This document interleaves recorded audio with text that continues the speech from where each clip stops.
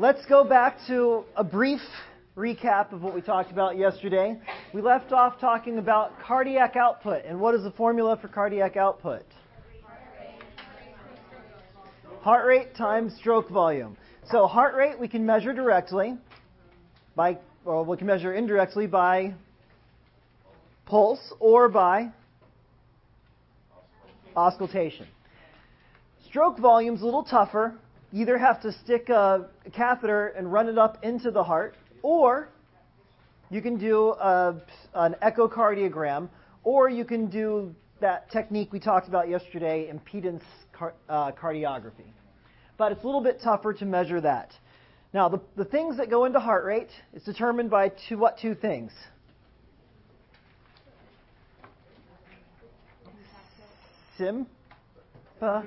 Sympathetic and parasympathetic innervation. Parasympathetic tells it to slow down. And what's the nerve? The vagus. And the sympathetic tells it to speed up. The sympathetic comes in the form of nervous stimulation and also in the form of a hormone. What hormone? Epinephrine. All right, stroke volume is going to be a little more complicated. It's going to be influenced by three things. What are those three things? Okay, contractility, preload, and afterload. Now, contractility is the amount of strength with which the heart contracts. That in turn is going to be influenced by two factors. What are the two factors? Stretch, which is going to be determined by the amount of blood in the heart before it contracts, which is also called preload. And it's also going to be influenced by sympathetic stimulation. Again, in the form of nerves with norepinephrine and in the hormone epinephrine. I said norepinephrine first. Norepinephrine and epinephrine. All right. Now, preload is the amount of blood in the heart before it pumps. And that's going to be influenced by a number of things. What's the first thing never mind. Let's go back to here. All right. Oh, and cardiac afterload. What is cardiac afterload? Blood pressure. It's the pressure that your heart has to pump against to get blood out of it. All right, so let's talk about the stretch factor. The stretch is defined by Starling's law of the heart. The more stretch, the more contraction. So this is fiber length, which is going to be determined by the amount of blood that's in the heart before it gets pumped out. So you could call this preload on the bottom, and then contraction force on the top. So what happens as you get more blood in the heart, more end-diastolic volume, more preload? It's going to contract harder. But what happens here?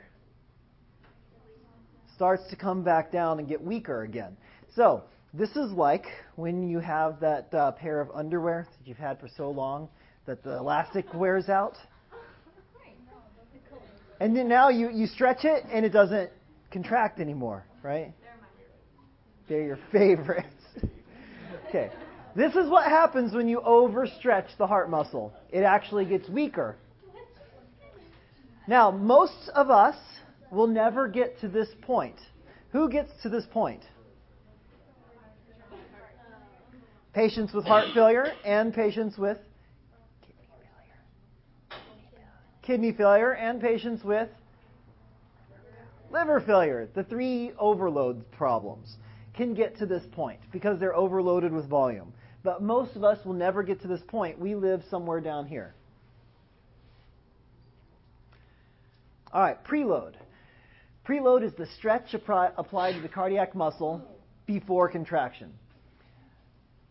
Now, the amount of blood inside the heart is going to create pressure. So sometimes you'll hear preload defined as end-diastolic volume.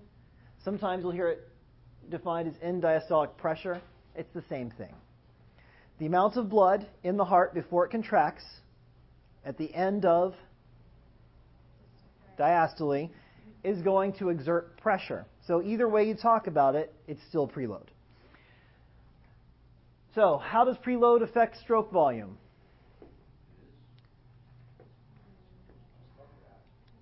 Say again? Okay, so one way is the more preload, the more contraction, right? The more contraction, the more stroke volume. At the same time, remember when we were talking about with the water bottle? If there's nothing in the water bottle to begin with, no matter how much you squeeze, nothing's coming out, right?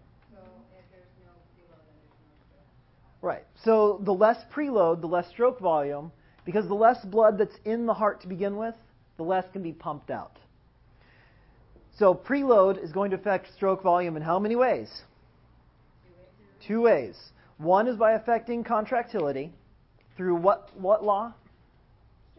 Starling's law of the heart. And the other way is if you don't have anything in the pump to pump, you're not going to have much to pump out. Now, the way we control preload, there's 2 ways. One is by blood volume itself. The more blood volume you have, the more fluid you have in your body available for preload. What can affect that? Dehydration, okay. So what would that do to our preload? Okay, make it less. How else could we influence preload? Okay, if we have edema, where's that blood going?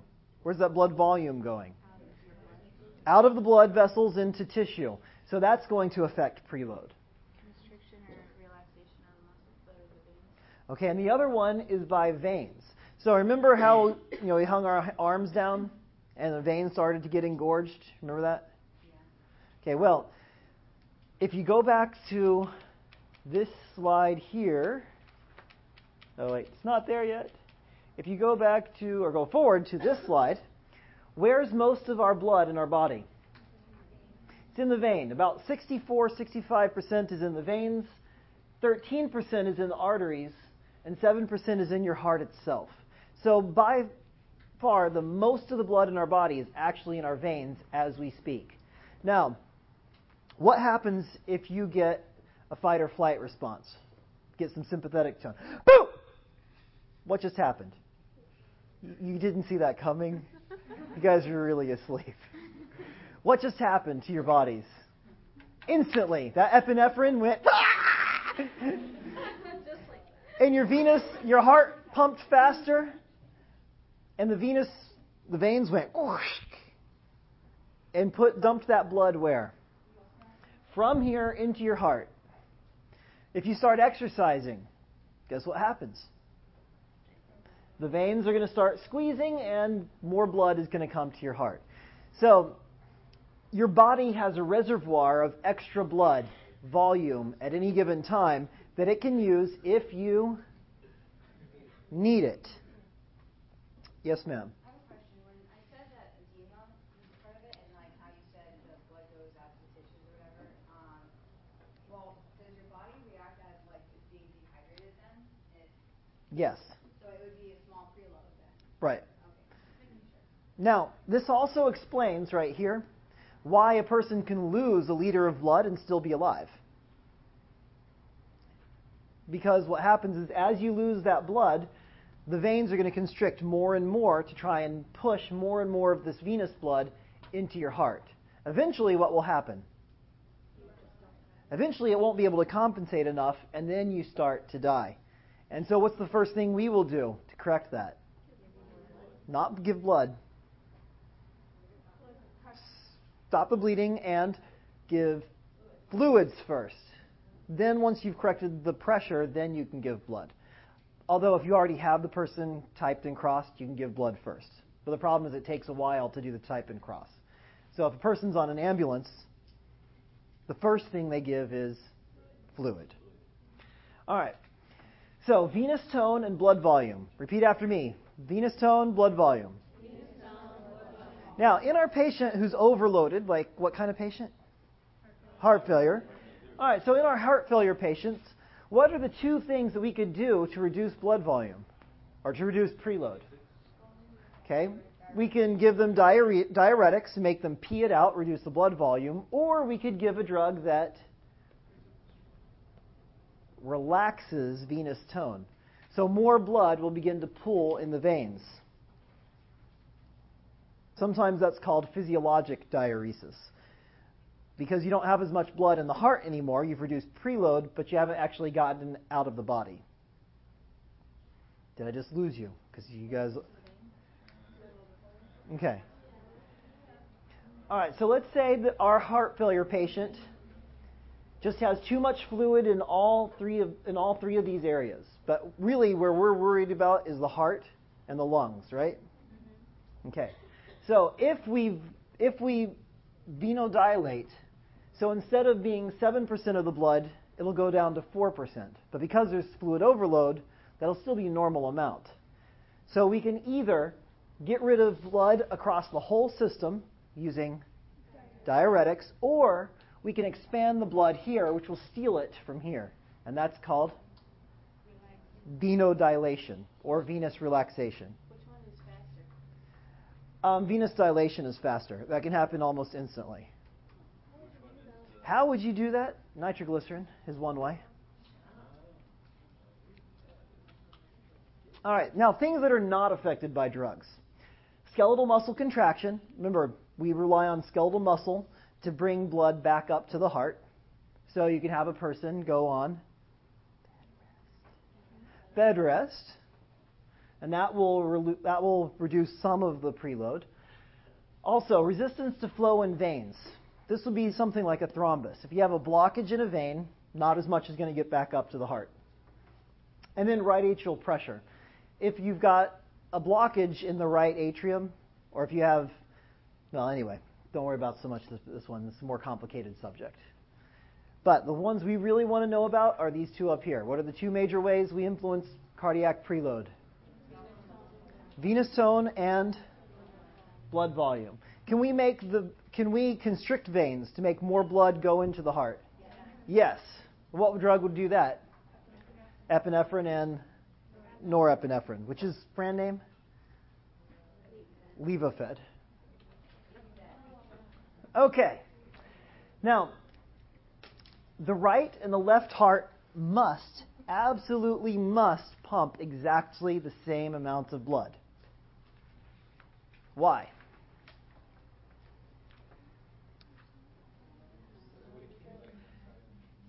Fun with math. Yay! Love fun with math. All right. What is the average cardiac output? About 5 liters per minute. Now, let's imagine that you had a 1% mismatch between the left and the right heart. So let's say that the left heart starts pumping 1% less than the right heart does.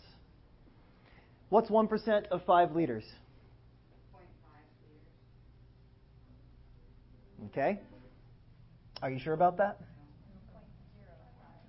0.05 liters, which is also the same as saying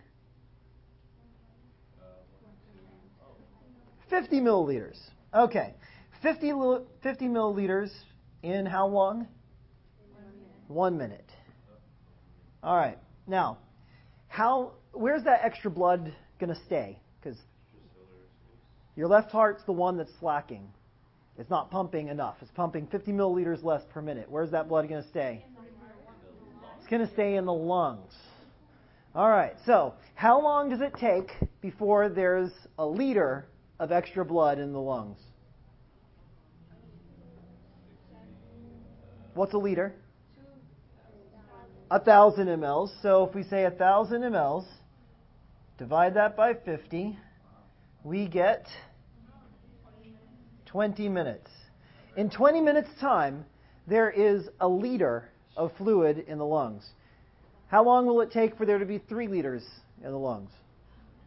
1 hour. So a 1% mismatch between the left and the right heart results in death in an hour's time. So when I say that they have to be matched exactly the same, we're not joking. Now, the rule is, because of this, if one side of the heart begins to fail, guess what the other side will begin to do also? It'll begin to fail also. Wait, can you repeat? You said a 1% between the left and the right heart. So is that likely to happen just because the other side starts to fail? Well, it does happen, but what will happen is it's usually not 1%. It's usually like 0.001% difference. So it takes a lot longer to happen. Yes? It would end up in the feet, in the legs. You would have edema on the legs. Yeah. But either way, no matter where you've got the edema, you've got less blood to go in the rest of the body. And that's why you start to get the fluid overload. Yeah. Right. Well, that would be heart failure. Yeah. Okay. Afterload. Afterload is the amount of pressure that your heart has to pump against in order to get blood out of the heart. Now, what's the structure that's blocking the way for blood to go out of the heart? The aortic valve on the left side and the pulmonic valve on the right. And so really we're talking more about the left side because the left has to generate a lot more pressure. So what is the pressure that's holding the aortic valve shut? Venous. What? What is it that's holding? Let's sketch a heart real quick, because I like sketches. I'm no good at drawing, but I thought I could be one day. All right, so here's a heart. Okay, so here we have atria and ventricles. All right, so this would be the left side over here, and so we'll draw. Here's the aortic valve. And here's the aorta. Not to scale, not correct, right? Okay. Now, what is it that's holding this valve shut? Blood in here, in the aorta. So it's the blood in the aorta that's holding it shut. Now, can we measure the pressure of blood in the aorta? Yes, but not directly unless we want to be invasive. So what do we usually do? We measure it in the arm, and that's close enough for most of our purposes. Now, out of the two numbers, what is the normal number there? 120 over 80. Out of that, which of these numbers indicates the pressure the heart has to pump against?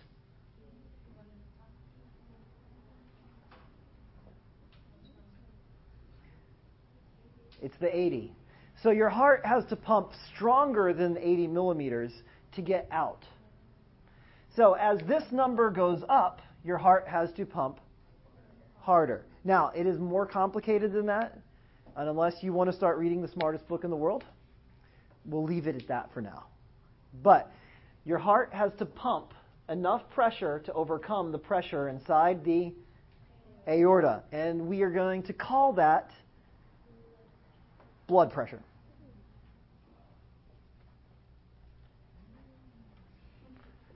Now, so on the slide where it says operationally, afterload means pressure, blood pressure. What does that mean, operationally? Working. It means we can work with it that way. We're going to use it that way. It's a little more complicated, but for our purposes, it'll work. All right, so let's talk about arterial pressure, because after all, afterload equals blood pressure in the arteries. All right, so the formula for mean arterial pressure is cardiac output times total peripheral resistance, or TPR. What is cardiac output again? Heart rate times stroke volume. So, mean arterial pressure equals stroke volume times heart rate times total peripheral resistance. This is beginning to get a little circular if you're paying attention to how this works. Now, total peripheral resistance is regulated by dilation or constriction of, not arteries, arterioles. What's the difference between an artery and an arteriole? Arterioles are smaller. So, there you go. It's controlled by a couple of mechanisms. The first one is the autonomic nervous system. And what is the major thing responsible for the constriction of blood vessels? Epinephrine, released by the adrenal glands. So, most of our blood vessels are not innervated, which means nerves don't go to them. Most of them receive their autonomic nervous system message by epinephrine in the blood as a hormone. The next one is the renin-angiotensin-aldosterone system. Well, we've already talked about that a little bit, right? Okay, so what does angiotensin do? Causes vasoconstriction. The kidneys release the renin, which starts the whole process of the renin-angiotensin-aldosterone system. And then we have this word local. What does local have to do with it?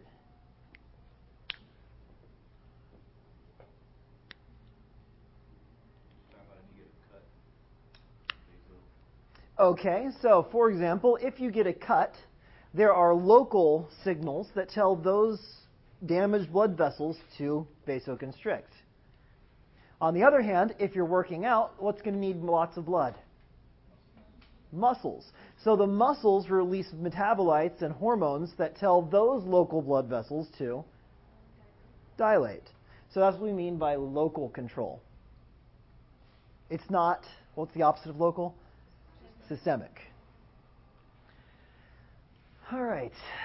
And this is what I just said about epinephrine. It stimulates which receptors? Alpha 1. Now, if your body releases 0 epinephrine, you're going to lose about half of the mean arterial pressure. Now, what's mean arterial pressure? What's the normal number? About 80, 85. 85 to 90.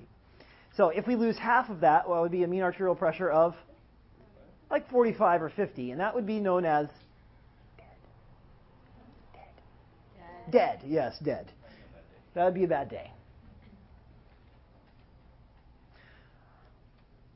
All right, now control. Something has to control the autonomic system, right? I mean, it doesn't just decide to do these things on its own, does it? Okay, Kim's shaking her head no.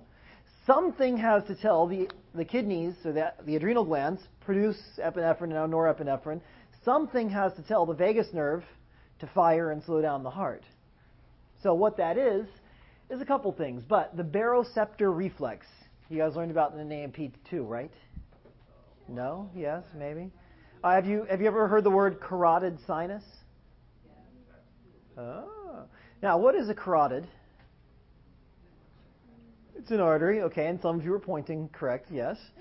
So, your carotid artery has a sinus. What is a sinus? A space or a gap, a pocket. And in that pocket is something that's called a baroreceptor reflex. Now, what is a barometer? It's a meter that tells pressure. So what do you think a baroreceptor is? A pressure receptor. And sometimes you leave out the re and you just call it a baroreceptor. A pressure receptor. You have pressure receptors in the carotid sinus and in the aortic arch. Those pressure receptors are going to send a signal up to your brain. In your brain, it's going to get bounced around a couple times. We don't care where.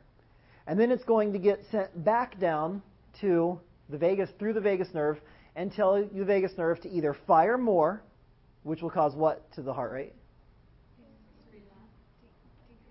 It'll decrease it. The more the vagus nerve fires, the slower heart rate goes. Or it will tell the vagus nerve to fire less often, which will cause the heart rate to speed up.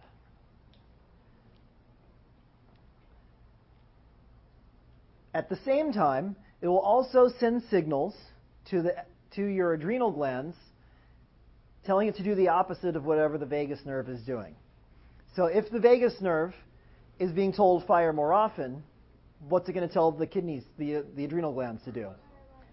To produce less epinephrine. If it's telling the vagus nerve to fire less often, what's it going to tell the adrenal glands to do? Produce more epinephrine. So they're always opposite one another.